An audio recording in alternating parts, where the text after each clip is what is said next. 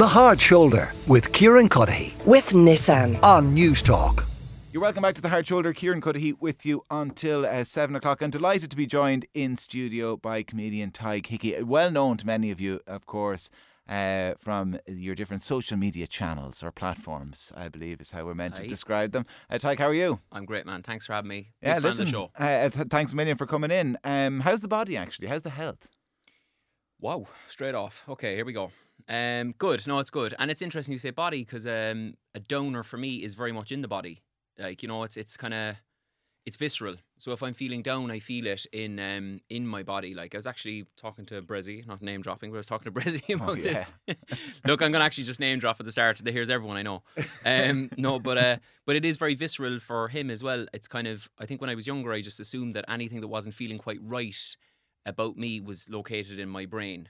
But the more I go on, it's all body. Like, so when I'm feeling down, I feel like I feel a knot in my stomach. I feel the anxiety is visceral, you know. So I think if you can kind of sort out the body, this is just my experience, the kind of mind tends to take care of itself a little bit, I think. And how do you do that? How do you generally go about sorting out your body? Well, I know when I'm in trouble, I suppose, because, like, without getting pretentious straight off the bat, I feel like I had a breakdown-ish recently, but I would prefer to think of it as a breakthrough, which is an idea that I've stolen. I haven't come up with it all. I wouldn't be that smart to do that. But the illness, Alain de Botton, the philosopher, says, is before the break happens. So that's where the sickness is.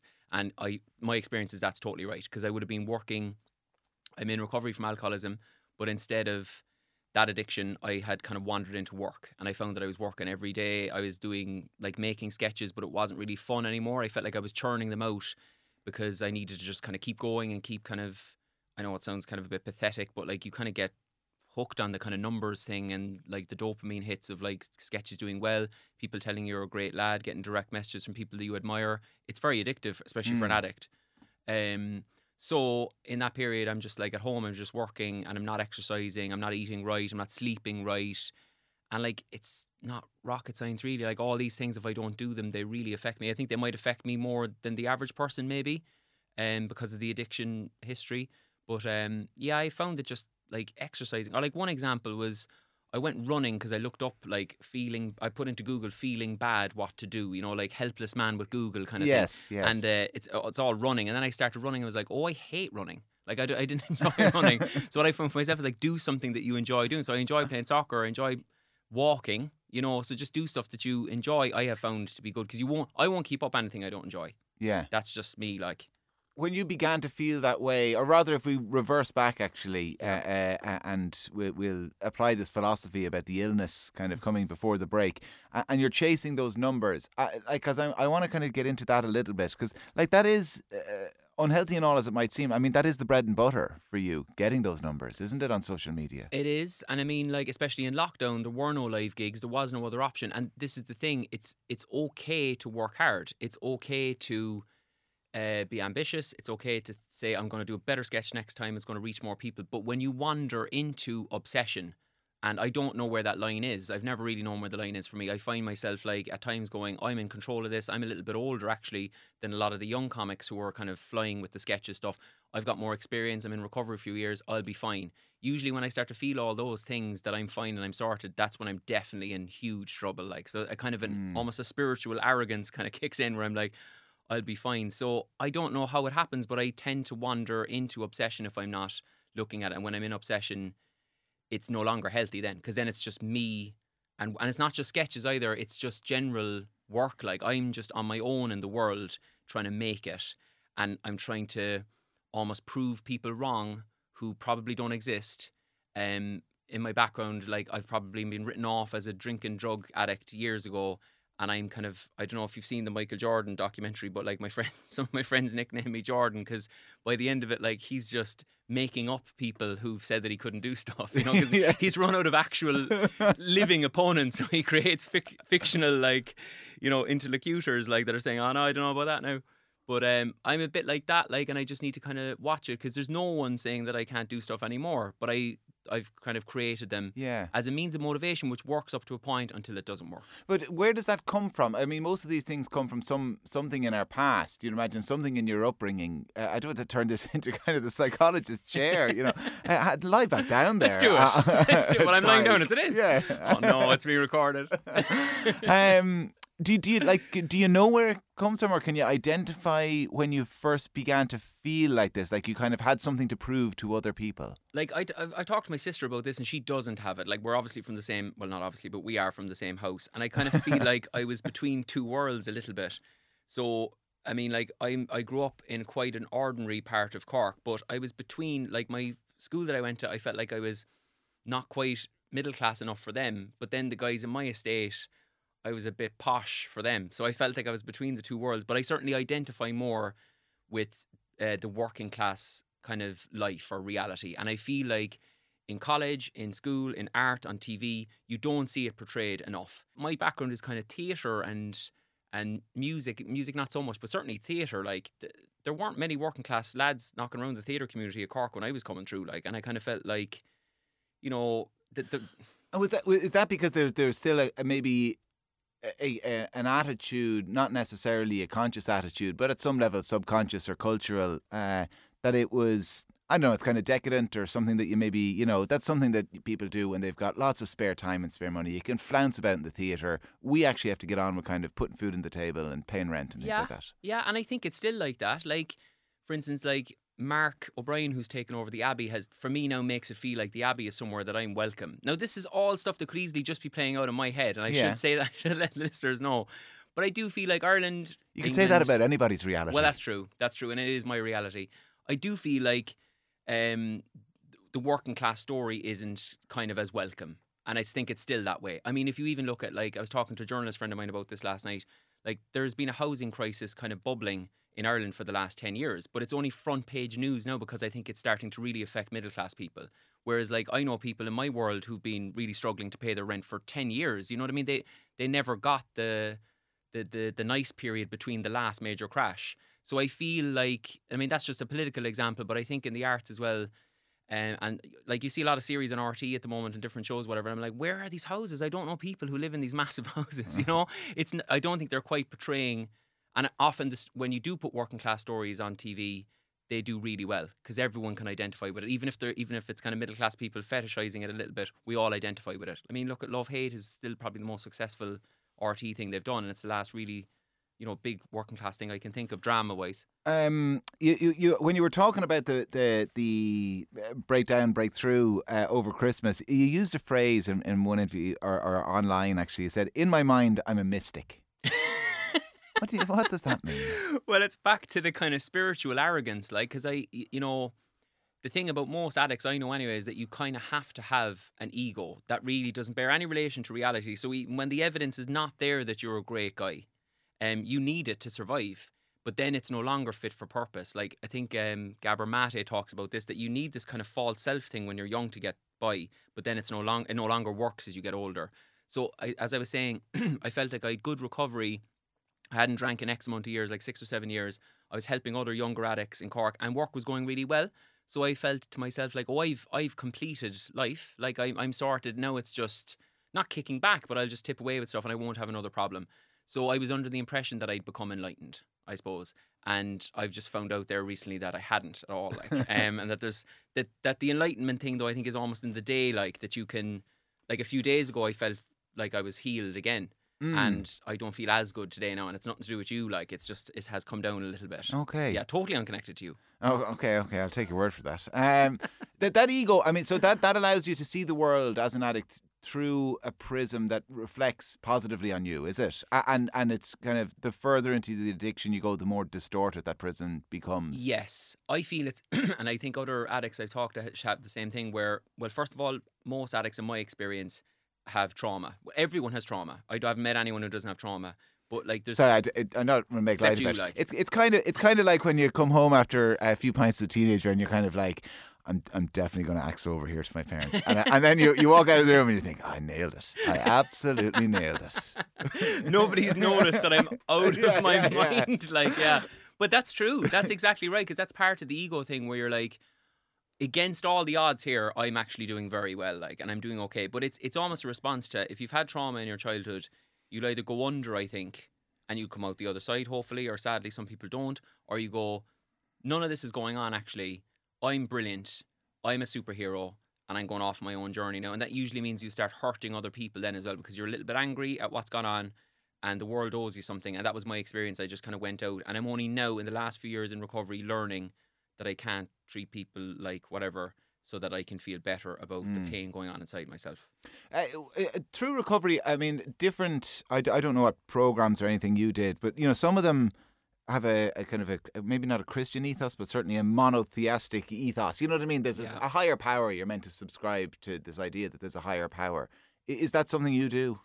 I do subscribe to a higher power, but it's not religious. Okay. It's not God. I wouldn't use the word God much. But it's a power greater than myself. I don't understand it at all, and I don't need to understand it. I found that I was in and out of recovery for a long time, and maybe other addicts might identify with this, and I kind of go like, yeah, there seems to be a bit of a God thing here now, like, so, do you know what? This isn't for me. I'm more of a kind of an atheist, pseudo-intellectual Cork Marx. I don't need any of this. Marx would be disgusted with God. But for me, and it's just my experience, that was my way of convincing myself to go back out because I wanted to go back drinking. That's what it was. So when I just threw away and this is going to get super pretentious now. There's a philosopher, Immanuel We're already Kant. super pretentious. Don't worry about it. I'm just trying to name drop as much. It's a short interview. No, I mean Kant. I did philosophy in college, right? I didn't even do that well, but I just, it's useful for kind of Wikipedia stuff. No, but he talks about God being a speculation, and that's good enough for me. That it's like you can't really reason it, so there's no real point in talking about it. I do believe in a power greater than myself, but that power could be a load of alcoholics gathered together, sharing stories, helping each other out, or the universe, or, as a friend of mine uses, the number 10 bus in Cork. The number 10 bus is his higher power.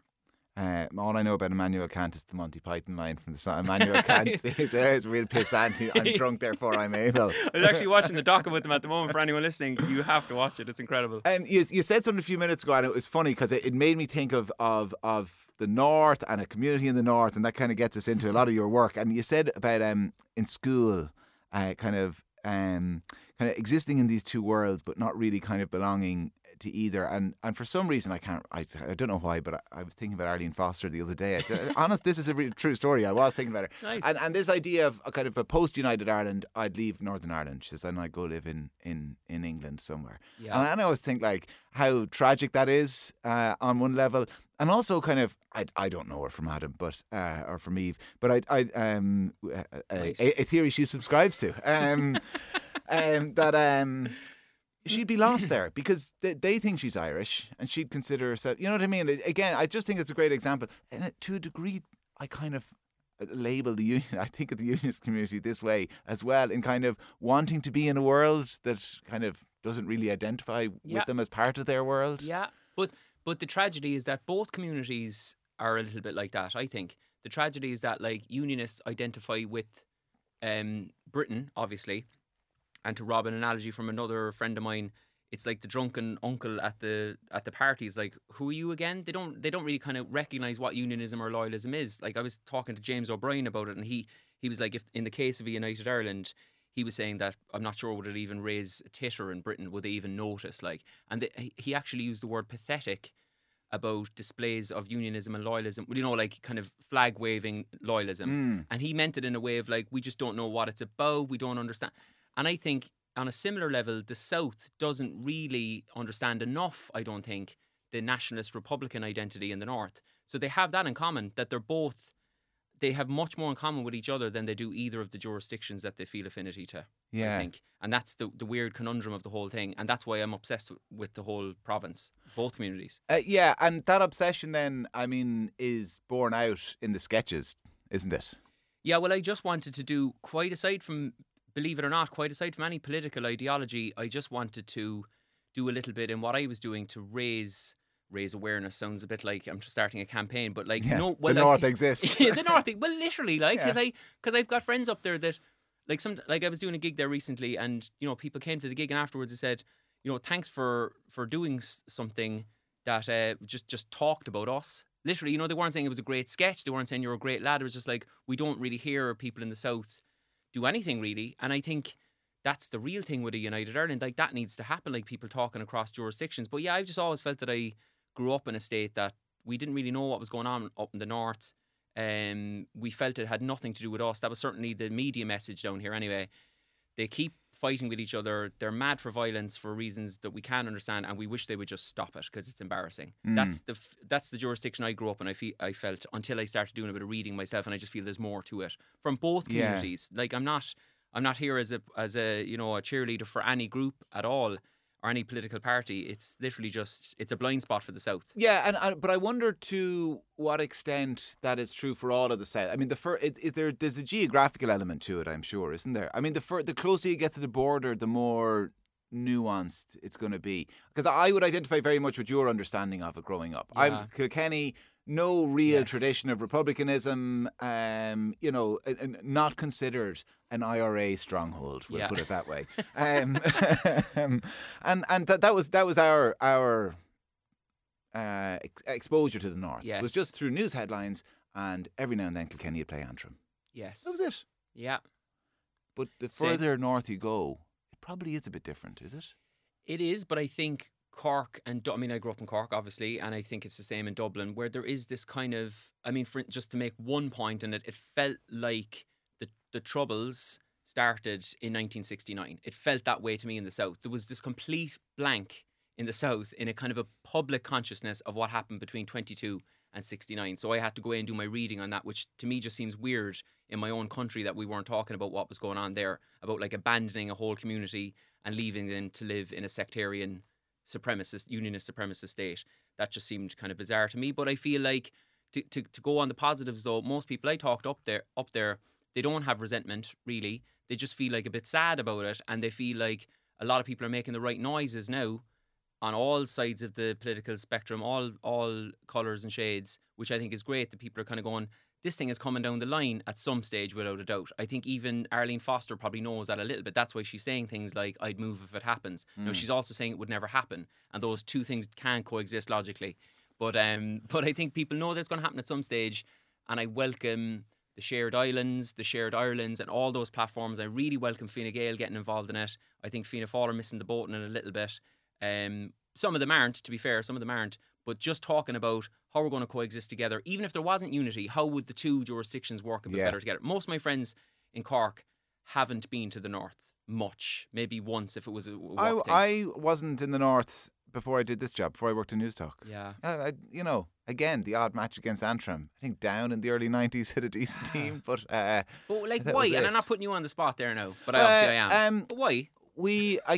First of all, we had no family connections to it, which is a big thing for That's where fair. people travel And it's a bit of a around trek, Ireland. Yeah, a bit of a trek, and then I guess we went on holidays to Trebalgan in Cork. When wonderful Cork is so close, why would you go to the north? Well, now you're talking. Yeah, but also I guess it was kind of seen as going up there more trouble than it's worth. Yeah. I'd say there was probably that attitude a little bit as well. Yeah, I just feel that attitude persisted long after the Good Friday Agreement, though. You know what I mean? Like, it gives me a completely two-dimensional view, or did. Like, I still, to a degree, but certainly I did for a long time, I couldn't meet someone from the north without immediately trying to work out, which one are you now? Yes. You one of us or one of them? Yeah. And even the one of us is tenuous when you're from the south. Like, and you've no interest in. I'm like, you think you're one of us. I don't think you're one of us. But Which one do you think you are? Because I'll put you straight either way. Like, you're none. and like when it comes to the sketches, then I mean, to what extent is the motivation for you, like holding up a mirror to all of that it's political commentary, or that again it's just I got to make this funny enough to get the right amount of eyeballs on it on Twitter and TikTok? It's both, right? Because in the start of lockdown, I started making sketches that I literally just thought, what would you like to do here now, Tyke? I'd like to do a sketch on British imperialism, and I'm playing all the characters in the house, and there's a few glasses around there, and I'll set up the camera this way. I swear to God, that's literally the thought. Then some of them started taking off, and I'm like, I can't believe there's an interest in this. You know what I mean? Like, I've been trying to make sketches that I thought you liked, and they went nowhere. So that was my initial experience, and like, swear to God, I mean, I get accused of it all the time of being kind of like Shinner stooge or whatever. I would vote for a party that I feel is doing the most towards unity. That's. I'm not saying that's the only political issue that I'm interested in, but it is a passion, and it's good for me to just share my passion because there's a lot of people talking about the other things. I'm not a member of any party, so there's no real ideology in it. I'm just more interested in like what areas are we not talking about. So, for instance, like Israel-Palestine, British colonialism. I think like on the colonialism one, the only complaints I ever get from my colonial sketches are people in the South.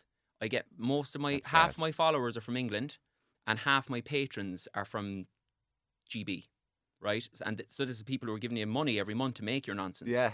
The only complaints I ever get are from people in the South going, he's embarrassing us, this is a disgrace, this is Anglophobic, how dare you? And people from England are constantly getting onto me going, this is great crack, fair play. Everyone in England's talking about this now. There's a real movement to try and get the historical amnesia, do something about it, fair play. So I think there's this really interesting thing in Ireland, and I won't stop doing them, I don't think, as long as I'm not offending or hurting people kind of below. Like if you're punching down, Yes. there's a problem. But if you're punching at the Tory government or generations of historical amnesia, I think I'm okay to tip away there. I think you're okay. Do you know? So for people who are enjoying them, the tour at the moment, what can you tell us about it? Yeah, so I have actually a one-man show about my alcoholism. It's all very cheery stuff. I do sketches and shows about in one out the other. It's gotten great reviews. I'm delighted to be Culture Ireland are funding me doing a UK tour. So I'm in Edinburgh on Sunday, and then I'm in England, Bristol, Brighton, Liverpool, Manchester, London, then back in Cork on June the 2nd and 3rd in the Everyman Theatre. Please come to see the show, buy a ticket, etc., etc. Love you. All right, listen, Tyke, it's been an absolute pleasure. Thanks a million. Thanks a million, buddy. Cheers. Tyke Hickey, comedian, and as he said, if you just go to his website, you'll find details of all of those shows and a whole lot more. That's our lot for this show, for The Hard Shoulder. Today, my thanks to the production team, to Cathal and Alex and Roisin and Dara D. King produced. Mark Simpson was our editor. Michael Quilligan and Peter Malloy were on sound. Off the Ball are up next, and I'll be back tomorrow from 4. Have a good one, folks. The Hard Shoulder with Kieran Cuddihy. With Nissan. Weekdays from 4 on News Talk.